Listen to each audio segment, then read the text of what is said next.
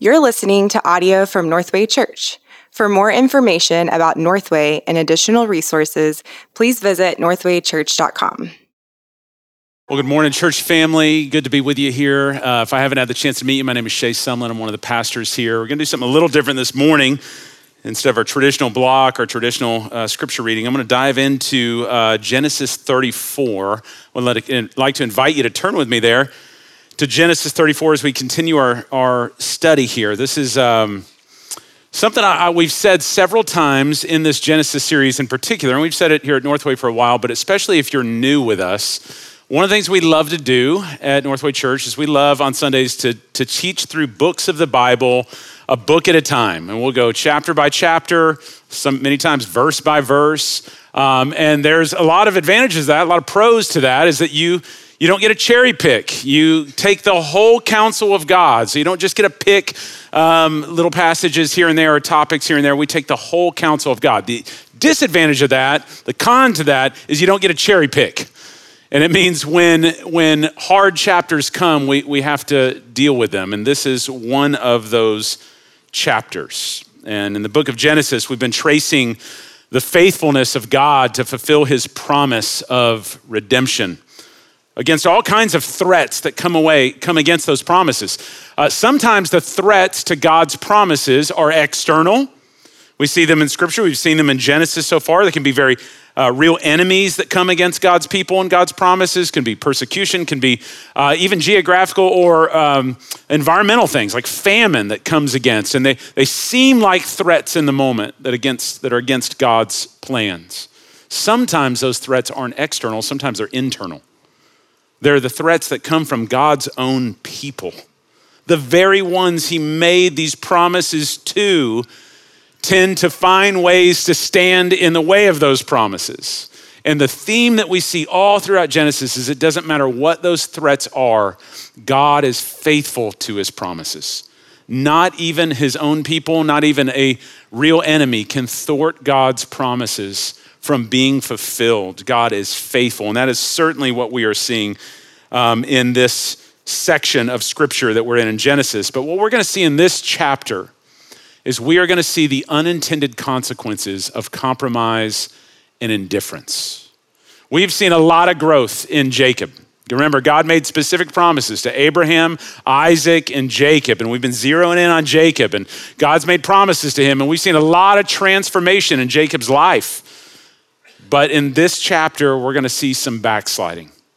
We're going to see Jacob return to some of his old ways here in chapter 34. And I need to warn you again, it's a hard chapter. It can be very distressing to some.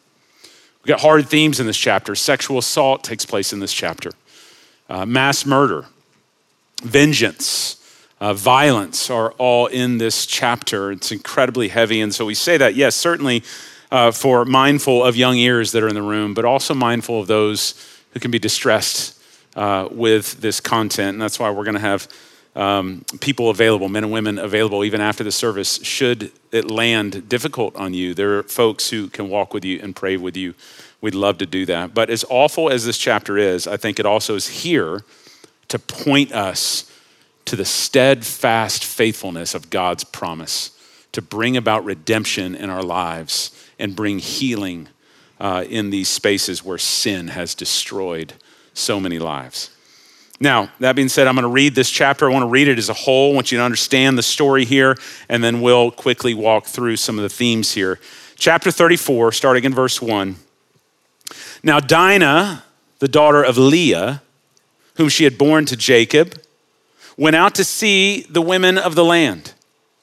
And when Shechem, the son of Hamor, the Hivite, the prince of the land, saw her, he seized her and lay with her and humiliated her. And his soul was drawn to Dinah, the daughter of Jacob. He loved the young woman and spoke tenderly to her. So Shechem spoke to his father Hamor, saying, "Get me this girl for my wife." Now Jacob heard that he had defiled his daughter Dinah, but his sons were with his livestock in the field, so Jacob held his peace until they came. And Hamor, the father of Shechem, went out to Jacob to speak with him. The sons of Jacob had come in from the field as soon as they heard of it, and the men were indignant and very angry because he had done an outrageous thing in Israel by lying with Jacob's daughter, for such a thing must not be done. But Hamor spoke with them, saying, "The soul of my son Shechem longs for your daughter. Please give her to him to be his wife. Make marriages with us. Give your daughters to us and take our daughters for yourselves. You shall dwell with us, and the land shall be open to you. Dwell and trade in it, and get property in it." Shechem also said to her father and to her brothers, "Let me find favor in your eyes, and whatever you say to me, I will give. Ask me for as great a bride price and gift as you will, and I will give whatever you say to me. Only give me the young woman to be my wife." The sons of Jacob answered Shechem and his father Hamor deceitfully, because they had defiled their sister Dinah. They said to them, "We cannot do this thing, to give our sister to one who is uncircumcised, for that would be a disgrace to us. Only on this condition will we agree with you that you will become as we are by every male among you being circumcised. Then we will give our daughters to you, and we will take your daughters to ourselves, and we will dwell with you and become one people. But if you will not listen to us and be circumcised, then we will take our daughter and we will be gone." Their words pleased Hamor and Hamor's son Shechem. And the young man did not delay to do the thing because he delighted in Jacob's daughter. Now he was the most honored of all his father's house. So Hamor, the son of and his son Shechem came to the gate of their city and spoke to the men of the city, saying, "These men are at peace with us. Let us dwell in the land and trade in it, for behold, the land is large enough for them.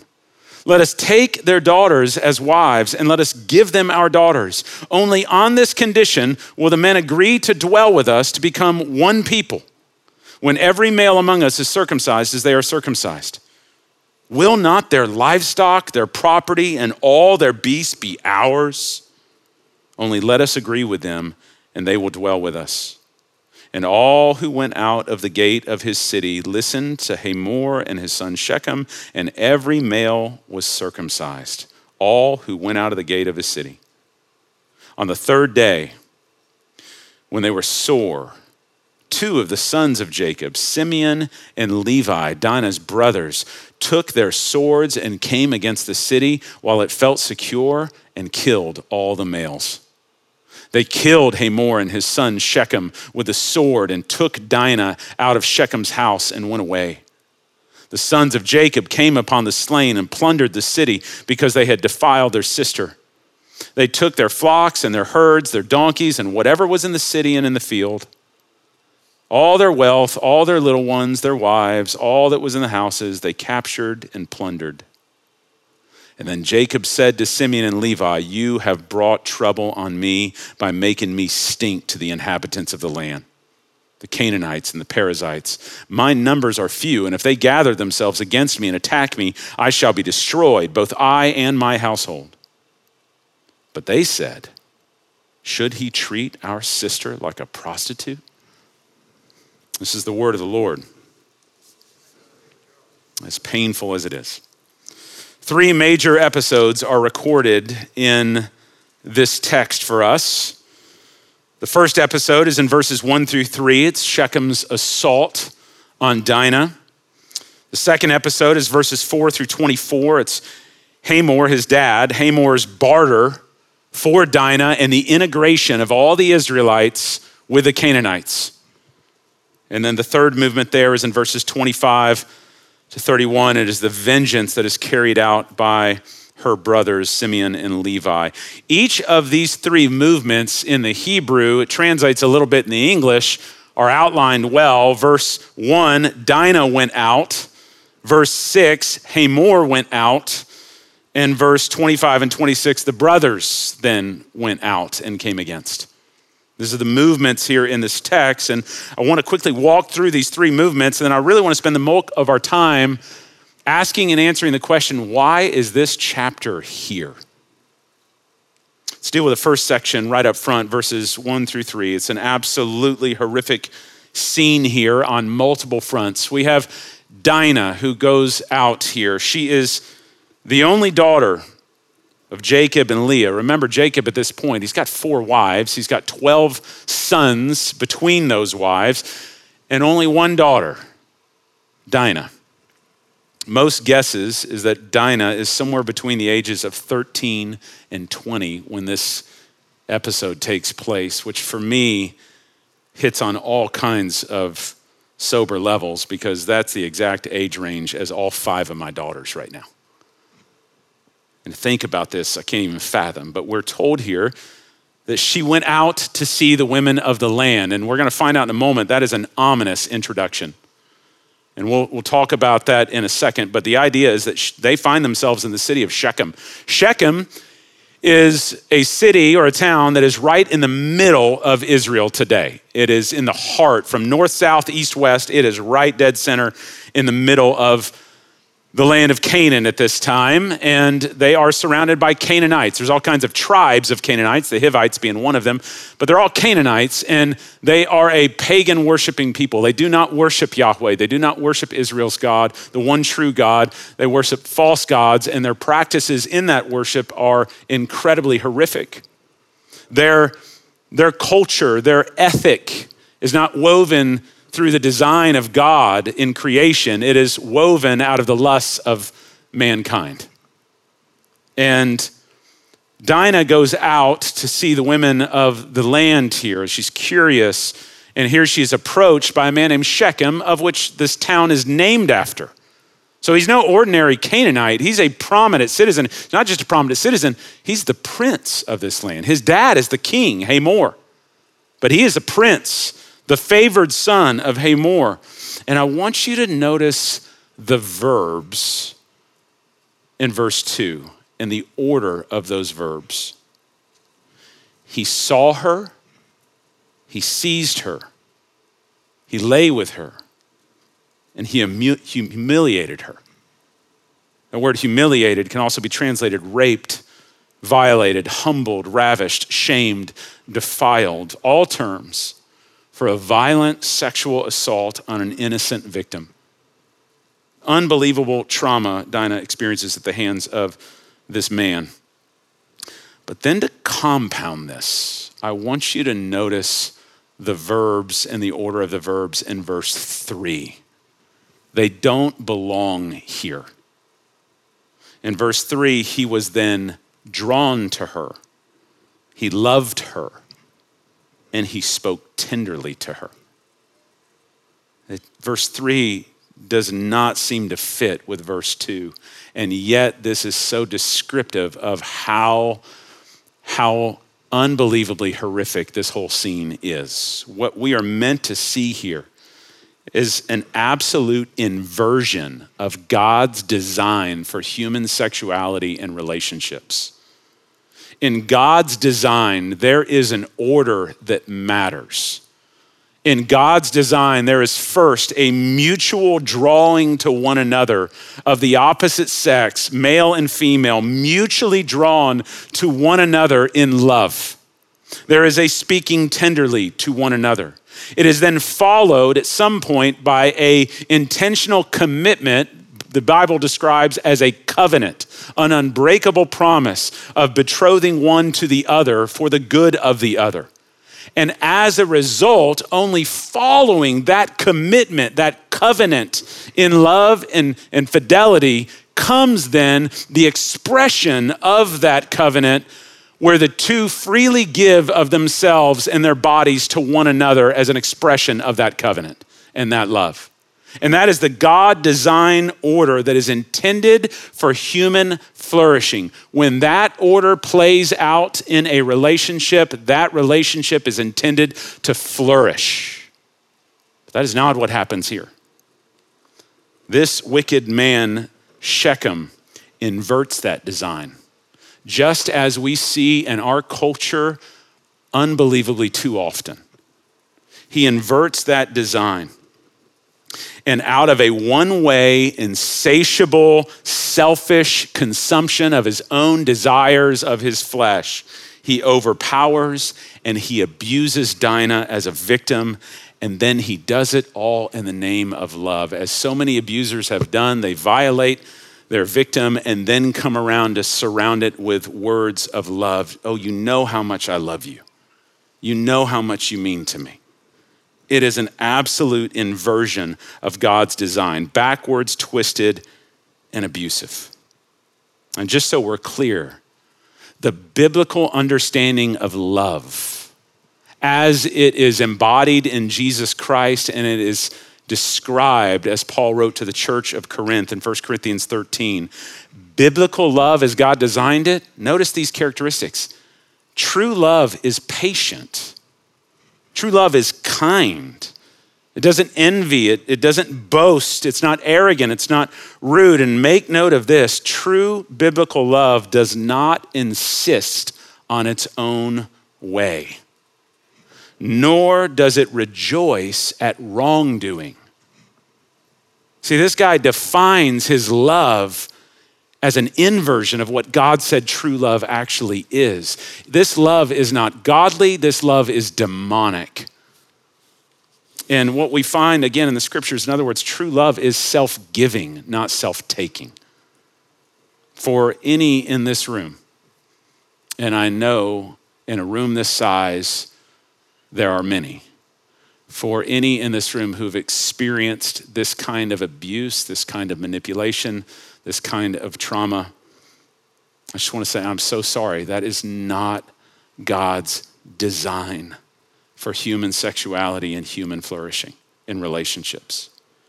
Here at Northway Church, we want to be a place that is safe for abuse victims. Two primary things we want to do. Number one, we want every time we gather to hold up truth, not lies. To hold up what God's design is for that human flourishing, so we will not forget. So even in our jacked up, backwards world where Hollywood is trying to convince us and the relationships around us are trying to convince us of what love is, we always want to go to God's word and hold God's word up as the source, the standard for what real truth is, so we can adjust and live our lives that way. But secondly, for any who have been the victim of an inversive abuse of God's design, we want this to be a place where you can feel cared for, where we can come around one another, we can comfort one another, and we can point one another to where healing can be found. And to do that in a place where you're not going to be shamed for doing so. And if that's you, we would just love to point you to a few things. Certainly would love, we're going to have men and women that'll be down front, many of which are from our care and counseling team at Northway. We'd love to visit with you, to pray with you, to point you towards resources and help for healing.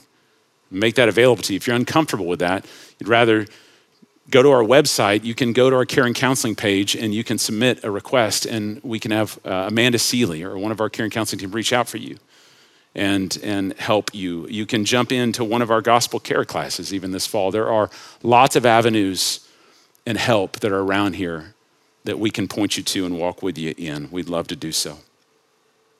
Now, what we find out in verses 4 through 24 is that this wasn't actually some one-off event by one rogue man named Shechem.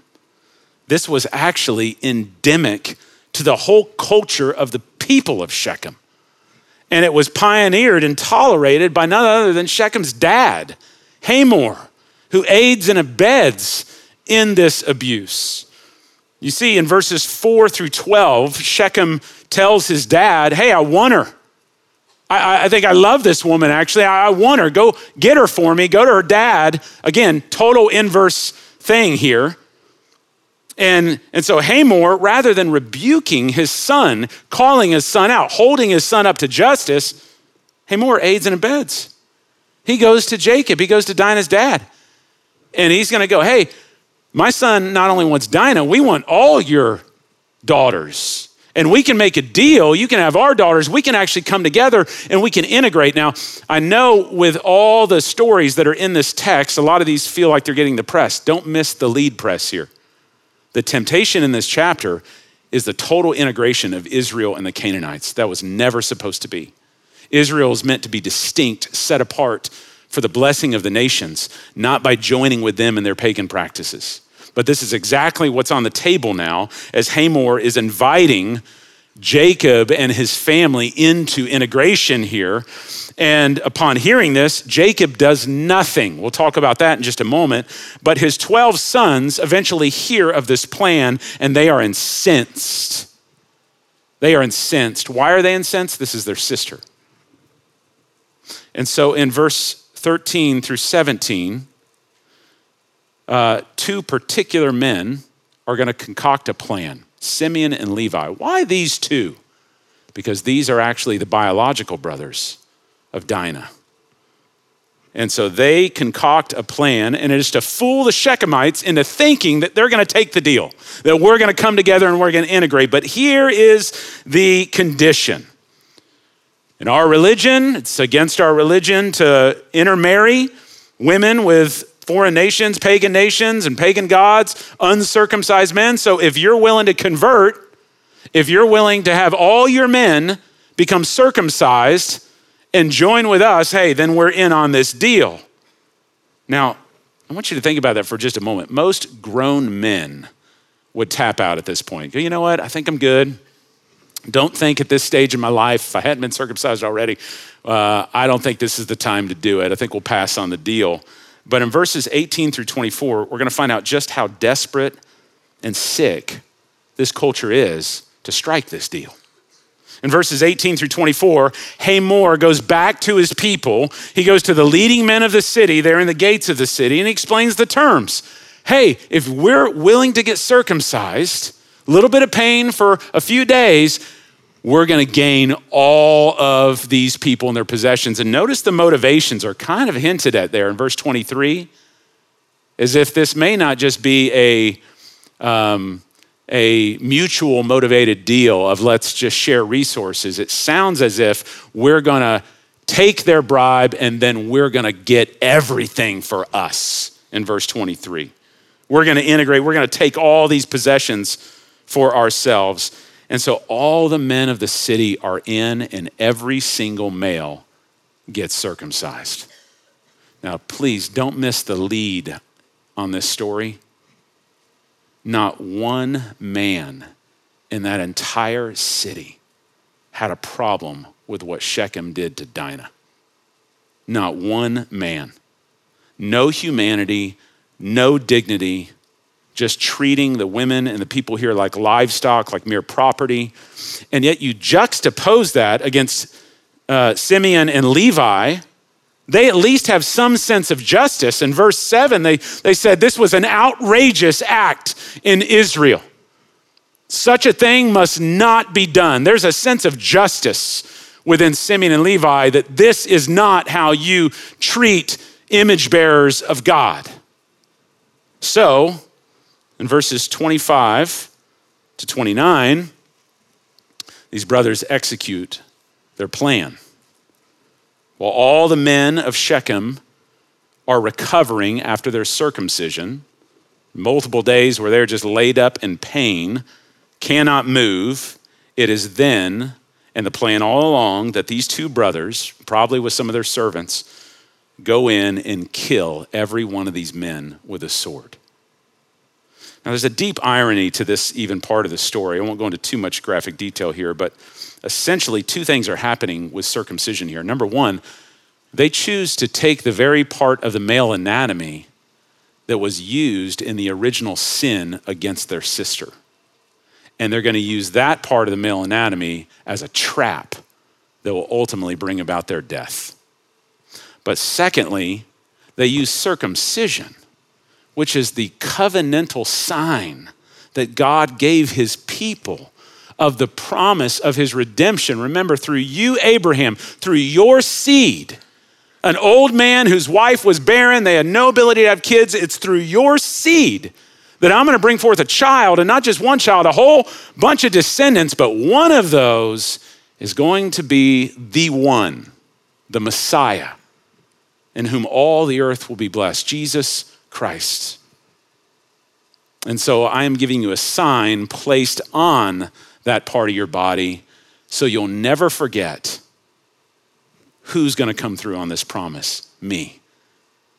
And this was the sign of redemption, of life and rebirth And yet Simeon and Levi are going to use that sign as an instrument of death in this event here. This would be the same as you and I taking some of our worst enemies who are not Christians, and we try to strike a deal with them and say, hey, here's the deal. We'll go all in on you. Just need you to come up to Northway on a celebration Sunday, and I need you to get in the baptismal waters. And then right when they're in there, that's when we hold them under and send them to their death. That's essentially what's happening right here. Now, let me just say, there is probably not one of us in this room who cannot sympathize with these two brothers and their righteous anger, their hatred of sin, and their desire for justice for their victimized sister. Every one of us can feel that. We should feel that within us. And certainly I have grown up watching enough Liam Neeson movies and Avenger movies now to where there's this piece within me that just wants to say in this text, if I'm honest, good. They got what they deserved. Good for you, Simeon and Levi. Man, I'm so thankful you went in there. You took justice for your victimized sister. Way to go. But that being said, we need to be clear here. What these men do, even though we may share in their motivations, was not justice. Justice is rooted in righteousness. This was vengeance. This was retribution. And this was rooted in sin-centered revenge, where the punishment exceeds the crime. Rather than calling Shechem to account, or even Hamor to account, and doling out a punishment that is measured accordingly with them and what they did, they instead murder an entire community. And they capture all these innocent women and children, and they loot their entire town. This was not justice. This was sin-centered vengeance. Paul told the Ephesian church, be angry. There is a good kind of anger that you should have, a righteous anger. Be angry, but in your anger, do not sin. Paul also told the church at Rome that, yes, you are certainly to seek justice for wrongs that have been done to you, justice. But as a child of God, you are never to take personal and unbridled revenge for a wrong that has been done to you. But instead, and Paul told the Roman church, and he's quoting Deuteronomy 32, which said, leave room for God's wrath, for it is his to revenge, and he will repay. Deuteronomy 32, by the way, when God says revenge is mine, not yours, Deuteronomy 32, do you know who he's saying it against? It's the Canaanites. It's what these people had done. God says, I'm going to take care of it. I promise you. You can seek justice right now, no doubt. But when it comes to ultimate justice, areas that you can't even bring about, I'm going to have the final say. You and I may not always see justice in our lifetime. We should uphold it. We should defend it. We should pursue it. But we may not always see it perfectly from a human standpoint, but rest assured, you need to know any injustice that has been done out there. There is a day coming when God will have the final say with all evildoers. Those who have not turned to Jesus for forgiveness, who have not repented of their sin, God will have the final say. He will repay for their evil ways, so you can leave that to him. Later, at the end of his life, by the way, Jacob, when he is speaking a blessing over all 12 of his sons at the end of Genesis, that what will become the 12 tribes of Israel, and all the blessing for all the sons, there's only 2 sons that Jacob does not bless. Do you know who they are? Simeon and Levi. Listen to this, Genesis 49. Simeon and Levi are brothers. Weapons of violence are their words. Let my soul come not into their counsel. O my glory, be not joined to their company. Why? For in their anger they killed men. And in their willfulness they hamstrung oxen. Cursed be their anger, for it is fierce, and their wrath, for it is cruel. I will divide them in Jacob and scatter them in Israel. So indeed, the act of these 2 brothers, though we can understand the anger, the motivation, It is condemned what they did. It is not justice. It was sin-filled vengeance. So that's our tragic story that we have here. But here's the big question that we got to ask. Why is this chapter here?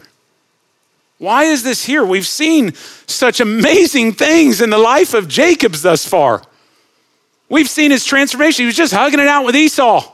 Last week, he's reconciling with his brother. There's so much growth. And even when we get to chapter 35, we're going to see repentance and restoration and other things going on here. But you go, why is this here? What happened? And again, I think it's important to note, this is not just a story primarily about the abuse of Dinah, though it's awful as it is. This is not primarily a story about the sins of Simeon and Levi that were done to the Shechemites, though it is. This is a story about Jacob's compromise. This is a story about his passive indifference in choosing to shortcut the commands of God in seeking to pursue his own comfort and his own self-protection at the expense of others. Let's unpack that just a little bit. Compromise and indifference. Where do we see this in this text? Compromise, the first question we have to answer is, why is Jacob in Shechem? Why is Jacob in Shechem? The answer to that goes back to chapter 28. In chapter 28, when Jacob was in Bethel, before he's about to head out on a 20-year wandering with his uncle Laban, he comes to this place and he has an encounter with God and he worships God there. He names the place Bethel, the house of the Lord, and he makes a vow that if God is gonna do all he said he's gonna do for me, then when I get back from this journey, I'm coming to Bethel, I'm setting up this altar again, and I'm worshiping God here. And then at the end of his wandering years with Laban in chapter 31, God calls him to return. It's time to go home now. I want you to go to Bethel. But at the end of chapter 33, we see that Jacob not only settles in Shechem, he buys land here and he sets up shop here. He was not supposed to do this. Ironically, you got to go, where is Bethel? Bethel is only 20 miles south of Shechem. It's a 1 day's journey. And so the question is, why did Jacob stop short, come all this way as he vowed to do, and doesn't go to Bethel, but he stops 20 miles short in Shechem? We need to know something about these cities. These two cities are interesting. Bethel was a barren city. Bethel was a wind-blown, barren, desolate town. There was nothing there. It's why all we saw in chapter 28 was Jacob and his stone pillow. There was nothing there. Wasn't very populated. They would have been all alone there, and that was the point. God still had work to do in Jacob. He wanted him alone. He didn't want him to assimilate just yet in and around the Canaanites. He wanted him to himself to continue this work of formation. And this is exactly what God does with a lot of folks. We see it in Scripture. John the Baptist goes down to the desert and he's alone there with God for quite some time. We see Jesus spends 40 days in the wilderness with God alone. We see Paul, after he's converted, spends 3 years in the Arabian desert alone with God and his Bible. And this is God's formation. And in Bethel, that's what God wanted with Jacob. In Bethel, there wasn't an opportunity for Dinah to go out and see the women of the land because they weren't there. And so instead, Jacob chose to set up shop in Shechem. Now, what do we know about Shechem? One ancient scholar described Shechem in one word: paradise. Listen to this other description. Another one said it's nestled between two mountains, Mount Ebal and Mount Gerizim. It's in a valley and it's filled with lush gardens of vegetables and orchards of all kinds and fruits. It's watered by fountains that burst forth in various streams. He put in there, and I quote, "We saw nothing to compare with it in all of Canaan," was Shechem. So Jacob sees this and he stops 20 miles short of God's command, 20 miles short of God's promise to protect and to provide, 20 miles short from what God can do so that he can settle for what man can do. He can prosper here. He can increase his favor here. That's what Jacob wants. We have a term for this. It's called compromise. And compromise always comes with unintended consequences. Make no mistake, Shechem and his father Hamor, they are fully complicit, fully responsible for their sins against Dinah. Nobody put a gun to Shechem's head and made him do what he did. He did it out of his own volition. She was an innocent victim. He abused her. But for the original Hebrew audience that's reading this, they're intended to see that none of this would have happened had Jacob just gone to Bethel, as he was supposed to do, had he not stopped short. Interestingly enough, do you notice the first words of chapter 35, verse 1? And God told Jacob to go to Bethel. You get where you were supposed to go, and God is going to call him to repentance in chapter 35. And so there's compromise, but along with compromise often comes indifference. And we see this in Jacob too in this text. Notice how many times Jacob has had a chance to do something about what happened, and he did nothing. Look at verse 5 of chapter 34. Now Jacob heard that Shechem had defiled his daughter Dinah, but look at the end there. There shouldn't be a but, by the way, right after that. You find out that your daughter has been abused, and the next word is but, shouldn't happen. But eventually we see here, he held his peace. He had a chance to confront Hamor, and he didn't do it. He waited till his sons came up, and his sons come in. Jacob doesn't say anything. He wants to preserve peace rather than speak up, so he goes passive in this moment, just like Adam in the garden in Genesis 3, sitting there while his wife's being tempted. And because dad won't say anything, who has to step in this moment? The sons. The sons. They shouldn't be in this position. Kevin DeYoung says it best concerning this text. He says this, it is often the sin of the coward that paves the way for the sin of the zealot. In other words, when a leader does not pursue justice in the right way, someone else will come along and pursue justice in the wrong way. This is true politically, theologically, and in the church. Now again, why these two brothers, Simeon and Levi? Because they are amongst the biological brothers of Leah, or of Dinah. They are Leah's sons. One of the things that we have learned over and over in the Jacob narrative is that Jacob plays favorites, just like his parents. Jacob doesn't love Leah. He loves Rachel. So we learn here part of his indifference is because he doesn't care about that side of the family. He doesn't care about Dinah. He doesn't care about as much in this moment about Simeon and Levi. Oh, those are Leah's kids. Those aren't Rachel's kids. It's why Moses is very careful in verse 1 to introduce Dinah to us first as the daughter of Leah. That is a tip-off to the original readers why Jacob does what he does or why he doesn't do what he should in this text. Bruce Waltke, in his commentary on Genesis 34, says this concerning Dinah. Think about who Dinah is to all the characters in this text. Dinah is an object of passion to Shechem. She's a bargaining chip to Hamor. She's a source of moral outrage for her brothers. And notice this, she is a passive indifference to her father.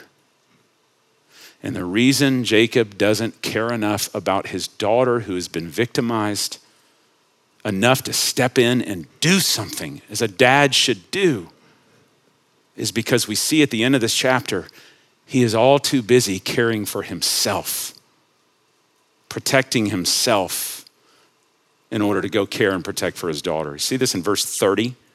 Verse 30 of chapter 34. Then Jacob said to Simeon and Levi, you have brought trouble on me by making me stink to the inhabitants of the land. And then he goes on to say, man, they're going to outnumber me. You've put me in a bad position here, both me and my household. In other words, Jacob doesn't care about his daughter getting assaulted by Shechem. He doesn't even care about the unlawful vengeance carried out by two of his sons. He is mainly obsessed with how all of this is going to look about him. Interestingly enough, in chapter 33, verse 18, Moses is careful to use the words, Jacob safely arrived in Shechem. You're meant to see that and go, safe for who? Safe for Dinah? Safe for his sons? Safe for the Shechemites? No, it was safe for Jacob. It was a business deal, which is why this chapter ends in verse 31 so cryptically with his sons rebuking him that he cares more about himself than his daughter being treated like a prostitute. Church, this is one of the most painful chapters in all the Bible for me. It is as awful as it is devastating. Interestingly enough, did you notice that in this chapter, there's not one mention of the name of God in this chapter? Where is God? Oh, he's there. He's present, but explicitly, isn't it interesting? The very last verse of chapter 33, you see God's name.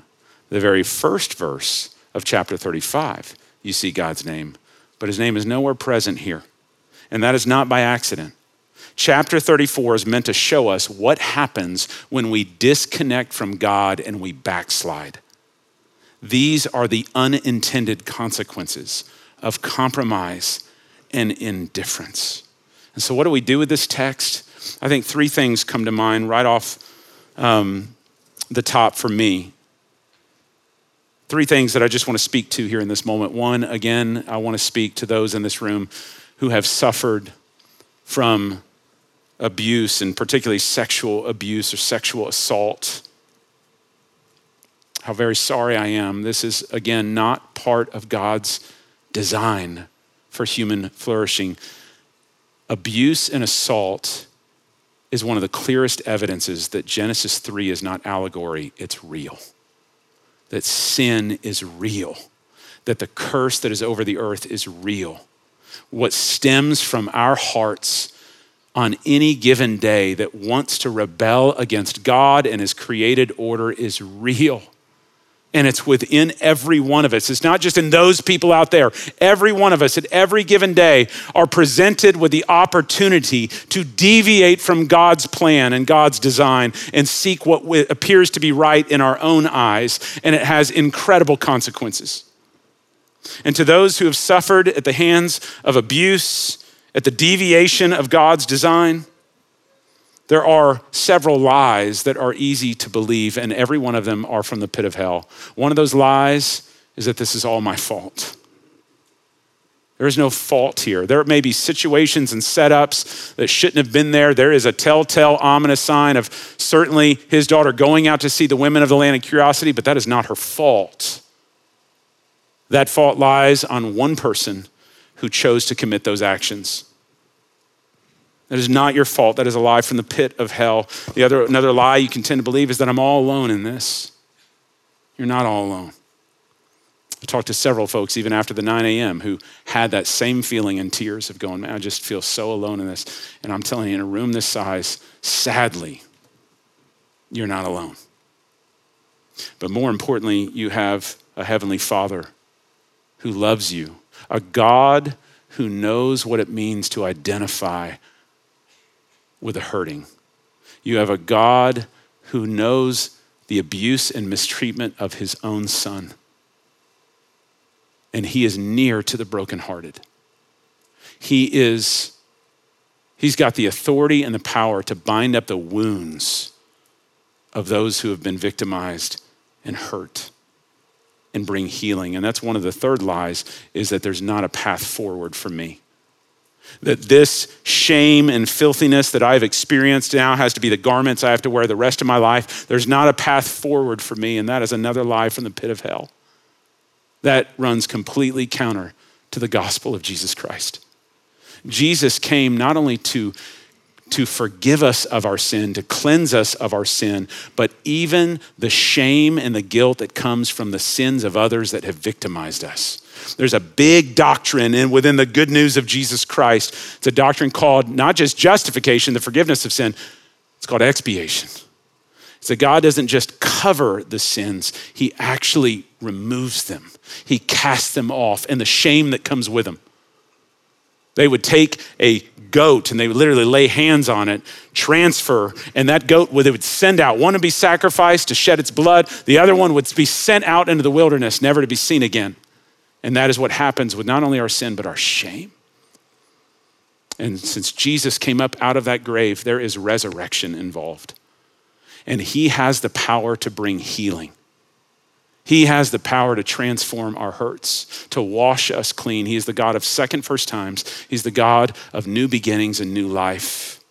And if you have not met Jesus Christ, may you know him today.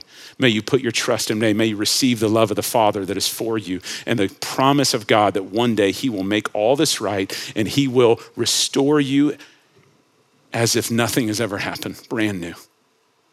This is the power of Jesus Christ in the cross and the resurrection.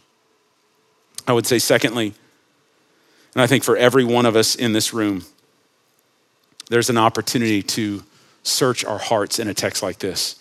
Do some introspection and ask the Lord right now, are there any areas of compromise and indifference in my life?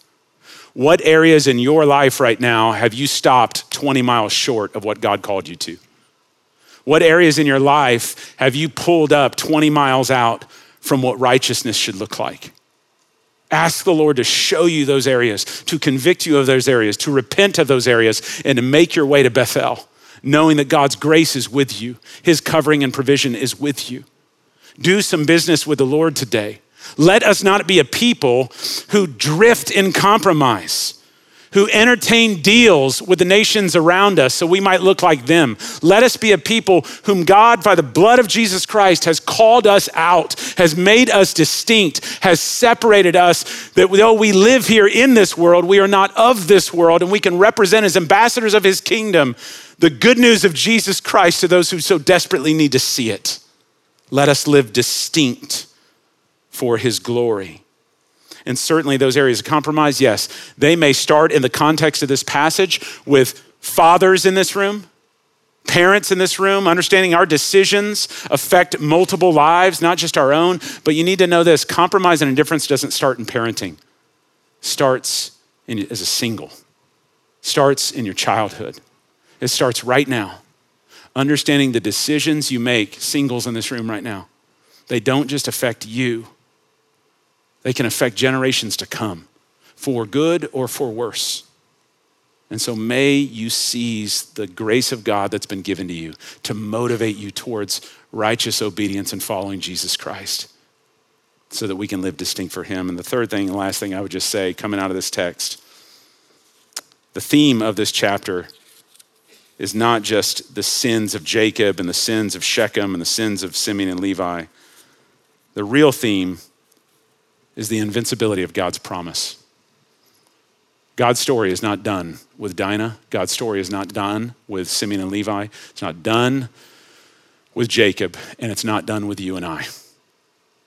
God's promises will prevail. No threat will thwart the promises of God. Through Leah will come the chosen line in which the Messiah will come, Jesus Christ, who will come and give his life for the sins of all of us in this room, that we might be forgiven and made new. God is not done with you. He is not done with me. By God's grace, his plans will not be thwarted. Amen? Let's pray. Father in heaven, how we need to hear that reminder this morning. God, that your plans are invincible, that chapter 34 of our lives does not have to be the final story. There is a chapter 35. In you, O Jesus Christ, all things can be made new. All wounds can be healed. Lord, I pray for the courage of those who have experienced either compromise or indifference or even victimization and trauma in this room, that they would not choose to touch that wound irresponsibly, but they would choose to touch it responsibly, to bring their wounds to you, O God, so that you can heal them. Or whether it's the men and women that'll be available down front, whether it's the resources that we have here in the church, or certainly just the nearness and comfort of the Holy Spirit in this room, would you do your ministering work? Would you set us apart, God, for your glory? And it's in Jesus' name that we pray. Amen. Thank you for listening to this message from Northway Church. A podcast should never replace gathering with God's people to worship Jesus. So we want to encourage you to be a part of a local church family. We meet every Sunday at 9 a.m., 11:15, and 4 p.m., and would love for you to join us as we encounter the truth, beauty, and goodness of Jesus.